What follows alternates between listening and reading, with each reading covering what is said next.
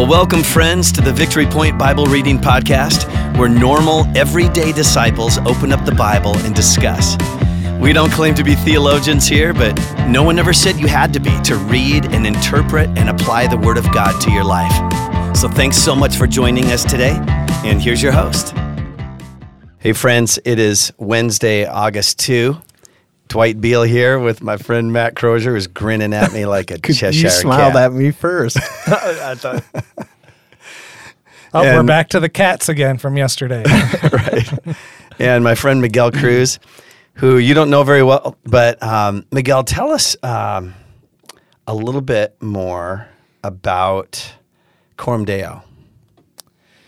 Yeah, so founded by, as I said, Jim Lankeet, who's here at Victory Point, brought me on very shortly thereafter and just kind of was born out of his lifelong pastoral journey of planting churches and raising up leaders and just saying, you know, I've got a true heart for that, and I join him in that. So we see that there's just a change in our culture, and that the models and the ways that we've done church in the past, and that even the ways that we've raised up leaders has had its bonuses, but also that there's drawbacks, especially in a post-Christian society where less people are wanting to take on the debt of college, seminary, and all of that. And yet we need more than ever leaders who can get into the game and engage their calling from the Lord. So we try to do what we've built as a model where we said we want to come alongside of churches. Instead of like outsourcing leadership development, we think of ourselves more as insourcing. So, and rather than just course-based, it's competency-based. So we look at like, what are the competencies pastors and leaders need? And then how do we do that in a way that kind of is holistic?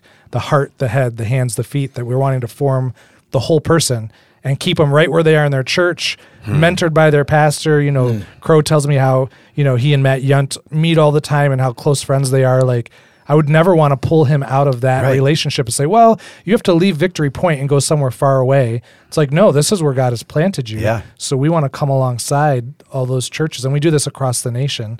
And then the same with the church plants. I mean, we've got an African, I forget if it's Congolese, it's a Baptist church in Grand Rapids that just started earlier this year. They're going like gangbusters. We've got an All Abilities church in Grand Rapids that you guys actually just visited. Klein and I were just there. Yeah. Wow. It's amazing. Yeah. We've got one that has a focus on like healing ministry and kind of deliverance ministry over in Wisconsin, several house church models here in Holland and other places. So really just trying to activate and equip the body of Christ to make more disciples of Jesus, more churches, more followers of the Lord, however we can do that. Yep. I love it. Well, let's turn our attention towards the scripture, and we're at Proverbs chapter 13 today, and I think I'm going to read today. Okay. Is that cool with you guys? Yeah, that's cool. All right. If I did notice the word stupid was in yesterday's reading. That's the NIV. Yeah. Yeah. Betsy and I call that the S word. Oh. Yeah, we don't use the word stupid in our house. I'm like, man, it's right there in the Bible. Right.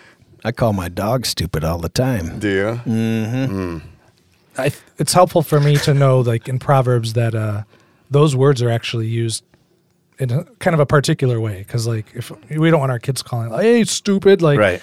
But kind of a stupid or a foolish person. There's three types of people in Proverbs. Generally, there's the stupid / foolish person. There's the wise person. And then there's the simple person. So like someone who's stupid or foolish, basically that means they've rejected the fear of the Lord. They've chosen their own path. They think they're wise. Yeah. The wise person is living in the fear of the Lord and saying, I want to walk according to God's rebuke, his commands, his love. And then the simpleton is kind of that young, naive person that hasn't quite picked their path yet. They're susceptible.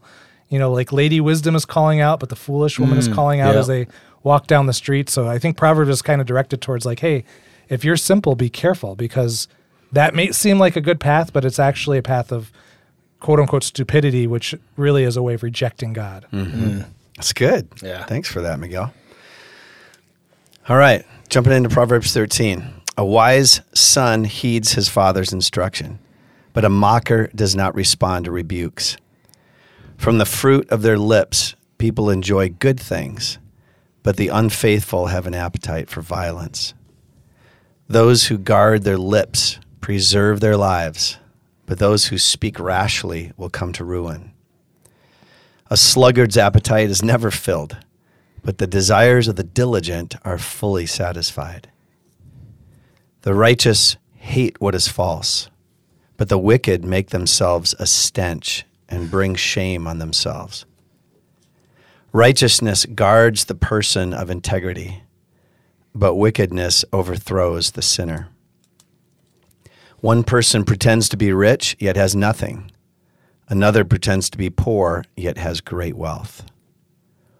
A person's riches may ransom their life, but the poor cannot respond to threatening rebukes. The light of the righteous shines brightly, but the lamp of the wicked is snuffed out. Where there is strife, there is pride, but wisdom is found in those who take advice. Dishonest money dwindles away, but whoever gathers money little by little makes it grow. Hope deferred makes the heart sick, but a longing fulfilled is a tree of life. Whoever scorns instruction will pay for it, but whoever respects a command is rewarded. The teaching of the wise is a fountain of life, turning a person from the snares of death. Good judgment wins favor, but the way of the unfaithful leads to their destruction. All who are prudent act with knowledge, but fools expose their folly. A wicked messenger falls into trouble, but a trustworthy envoy brings healing. Whoever disregards discipline comes to poverty and shame, but whoever heeds correction is honored. A longing fulfilled is sweet to the soul, but fools detest turning from evil. Walk with the wise and become wise, for a companion of fools suffers harm. Trouble pursues the sinner, but the righteous are rewarded with good things. A good person leaves an inheritance for their children's children, but a sinner's wealth is stored up for the righteous. An unplowed field produces food for the poor, but injustice sweeps it away. Whoever spares the rod hates their children, but the one who loves their children is careful to discipline them.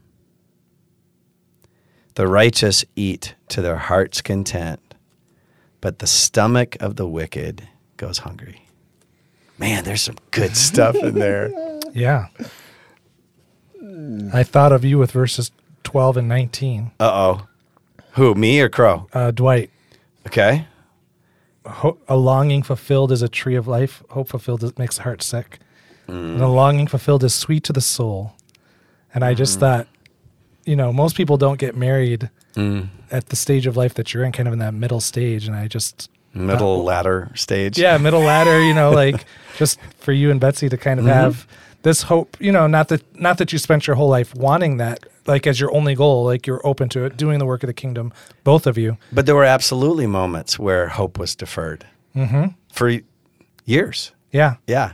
Moments where I thought it would happen and it didn't. Yeah. And you told that story at your reception of how like you kind of knew each other, then you went away, and she came up that one time, was like, "Hey, do you remember me?" And you're like, "Remember you? I've been thinking about you." And she didn't even know that. Like, that's right. Yeah. Yep. Yeah, I definitely relate to that. On a more serious note on that, I was actually just talking about that verse with someone and how we're just in a really tough time of history where the nation is falling apart in so many ways. And it's like, oh, we want Christ to come. We want to see revival. And I have to be careful even just with how much news I expose myself to, because it can make the heart sick to just feel like, wow, another thing happened. Wow, we're going to that level now. Whoa, we've fallen even further into sin or whatever the thing is. And to just, to say like, Lord, how far can this go? And I was talking with someone about, I don't remember if it was me or the other person who brought up this verse. Just that, how long can you hope before you just start to kind of feel sick or despair and just think, Lord, we don't know how long we can do it. And it's like, well, we got to keep our eyes on the Lord, Yeah. Yeah. Oh, I'm sorry. No, go ahead.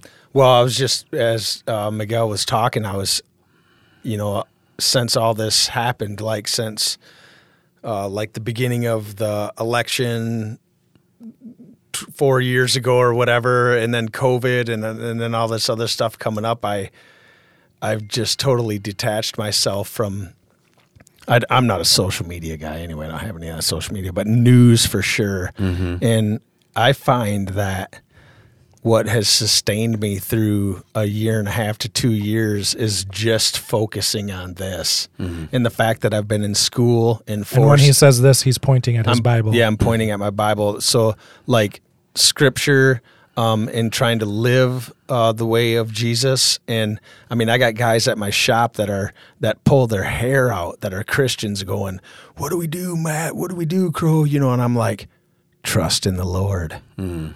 If you think that he doesn't see what's going on here, right? Yeah, I mean, you really just don't realize how big he is, right? And we also kind of get the feeling like nothing like this has ever happened before. Yeah. And going through church history, I think not. He's taking church history right now, so he's like, "Whoa, it's actually been pretty bad." Yeah, it's been pretty bad.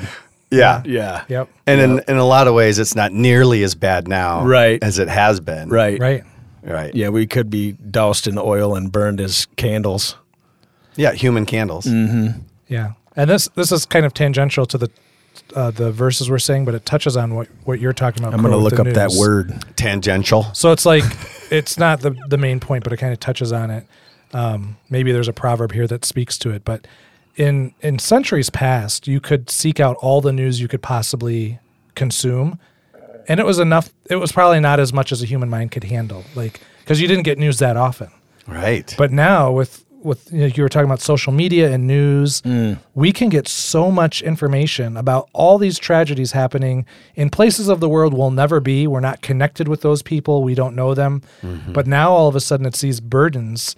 I don't know if it was in today's chapter, but it might have been the other one, about anxiety weighs down the soul. Yeah, that was the one before 12. Okay, you have the chapter, but then a kind word can cheer it up. Like, we have to be careful if we expose ourselves too much to those things.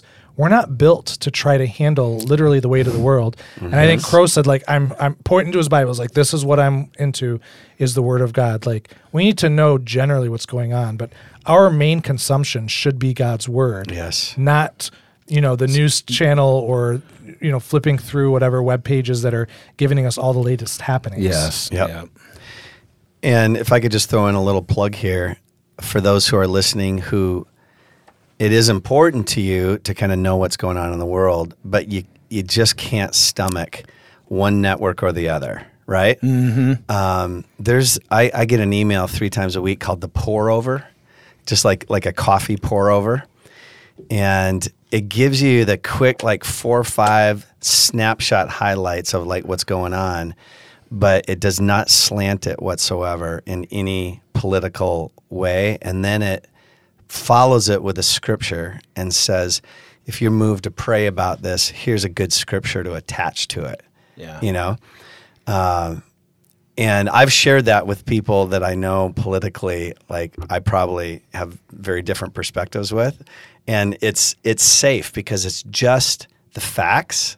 It's the way the news used to be. Yeah. Right? Yeah. With Walter Cronkite, Right. It's just the facts and then a way to process it as a follower of Jesus. Mm-hmm. So the pour over, you can Google it. And if you're interested, check it out. Yeah. What else can we talk about and pull out of Proverbs 13? For young people, verse 20, I think is just so great. Walk with the wise and become wise. Companion of fools suffers harm. It really does matter who you hang out with. You're going to be known by what they do. Yeah, totally. They'll kind of pull you into things. Yep. I mean, you hang out with 2 guys that want to do Exodus 90, you're going to start fasting. And we talked about that the other day. But if you hang out with guys that are like, hey, let's go hang out at the bar. Not that we couldn't go get a drink or something, but if that's your mainstay, right? Those create the habits. Yep. Absolutely. Yeah, you have to be, I think you have to have strength, man, because we're called to do that though, right? I mean, as followers of Jesus Christ, we have to bring the gospel to the lost, and the lost are broken in bars and in, all over the place. But we have to. It reminds me of the Amish guys that built my little shed up north. I sat with him. I said, I want to come to your church. And he's like, well, you wouldn't understand a thing because it's all in German. Oh. And I'm like, but we could have a translator for you. But he said, the difference between you and I is that, like, if I'm a recovering alcoholic and I'm walking down a sidewalk and there's a bar overflowing with people, I cross the road to avoid it. And I mean, that's wisdom. But at the same time, we're called, like, should we bring Jesus into that moment? If you're called to Right. it, not everybody's called to that. Right. So If you're the recovering alcoholic, that's probably not Not your a good ministry. idea. Exactly. Right. But there are other Christians for whom that's not a danger, and they go in. Yes. Maybe that they could. Yeah. Yeah. Yeah, I just read an article about women who go into strip bars to set these women free and get them out of there. That's huge. Yeah, they share the Wow. they develop friendships with them. They share the gospel with them, and then they Yep. get them out. Yep. You know, Yep. If that's your calling, man. That's awesome. Right. Yeah. My calling is not to do that. Yeah. I don't think that'd be healthy. Yeah. Yeah. We had one for the kids, one for the parents. Verse 24. Whoever spares the rod hates their children, but the one who loves their children is careful to discipline them. That's not a popular word. I was just No. gonna. Yeah. When I had no children, we had friends, Shane and Wendy Sturck. I don't know if you know Yeah. this. No, the Sturks. Yeah, so they had 3 or 4 kids at that time, I forget. And I was like, Shane, your kids are amazing. And someday I hope to be a dad. What's the secret? And he said, well, here's this book, Shepherding Your Child's Heart, which kind of takes you through a godly way of disciplining kids, which includes spanking at that younger age. But when I would do that with the kids, I always have to make sure I'm not angry. Then I'd bring them alone in a room so they're never humiliated in front of others. I would quote some scripture to them, like, children, obey your parents in the Lord. Honor your father and mother. So I'm not doing this because you transgressed me. I'm actually doing this because when you sinned, you got in danger. You left the path of God's blessing. I'm here on a rescue mission. I'm here to bring you back into the circle of God's blessing. And, one little swat, I mean, it's really not, it's not this like, oh, we're hitting or whatever, but it's just this little moment. They would apologize, give me a hug. I forgive you. I love you. We'd walk out of the room. It's totally resolved. They're joyful. It's connected. So obviously there's ways of doing That's this that could be abusive, or they could be, we have to be careful not to just say, oh, you should just start doing that. But, to me, it's really striking that the Proverbs says if you don't discipline your children, you are actually showing a form of hatred towards them. Right. Yeah, it's powerful. A lot of people struggle with that. Yeah, it is. Well, and that's not PC today. Right. Yes. I grew up when I was a kid, there was I won't say any names, but there were these 2 other young kids that we hung out with, and their parents had a paddle that hung on the wall, and it had both their names on it. And when they got in trouble, you could hear it from the street getting whooped. What's interesting in this book, Shepherding Child's Heart, is he says do not use like a rod or a paddle. Yeah. He said it should be your hand, because then the hand that hugs them, the hand that feeds them, the hand that cares for them is the hand that disciplines. And it's not this external object of pain, but it's actually the same parent showing that actually this is one of my many ways of loving you. Right. And when I read that, I was like, whoa, I don't know if I would have thought through it that way, but to kind of think through what's the psychological development for a kid, and how do you, and obviously our kids are at an age where you don't do that all the way growing up, but still you have to be careful to discipline them. That looks different at 10, it looks different at 15, but we never stop being parents and hopefully being good shepherds and guides to their hearts. And that's what we're after, is we want their hearts to direct to Christ, not an external conformity to some behavior. Yep. When I was in 8th grade, I stayed out way too late on a Friday night, like crazy late. I came home at like 2 a.m. And I mean, my curfew was like 9, I just was out of my mind. I had no idea what I was doing. When I got home, and we were doing dumb stuff. We were out TPing the neighborhood, and then when I got home, my mom and dad, of course, were up and worried sick, and we're right at the front door. And I'm like, oh, hey, guys.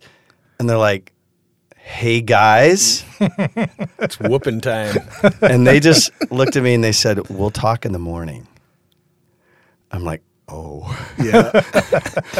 How'd you sleep that night? Not good.